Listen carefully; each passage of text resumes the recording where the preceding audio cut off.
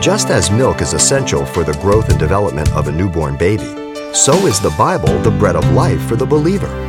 Pastor Xavier Reese discusses the necessary diet of a developing Christian as we discover the simple truths about how to nourish a growing soul. The believer must go from infanthood to young believers, 1 John 2:12-13.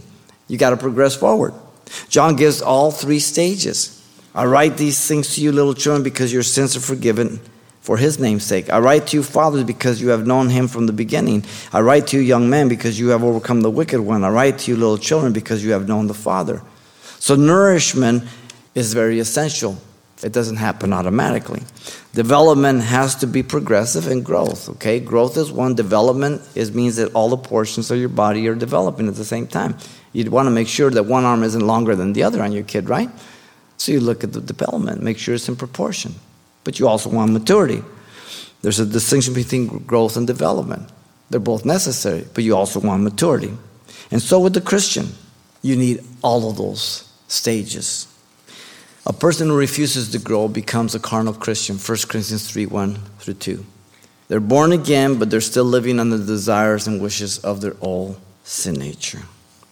Paul says, I, brethren, could not speak to you as unto spiritual people, but as unto carnal, as the babes in Christ. And even now, you are still not able, for you are still carnal. It's a tragic situation and condition that often Christians remain. The believer must move forward then, continuing to nourish spiritual growth, being that example, being strong, looking to Christ, being victorious through the word, through prayer, continuing in maturity and development. As you press forward in developing, the believer can only grow in faith in a personal relationship as they depend upon Jesus Christ over and over again through the word, not emotions, not feelings. And so in spiritual capacity, he says in 2 Peter chapter 1, 5-9, he says, but also for this very reason, give all diligence to add to your faith, virtue, knowledge, self-control, perseverance, godliness, to godliness, brotherly kindness, love.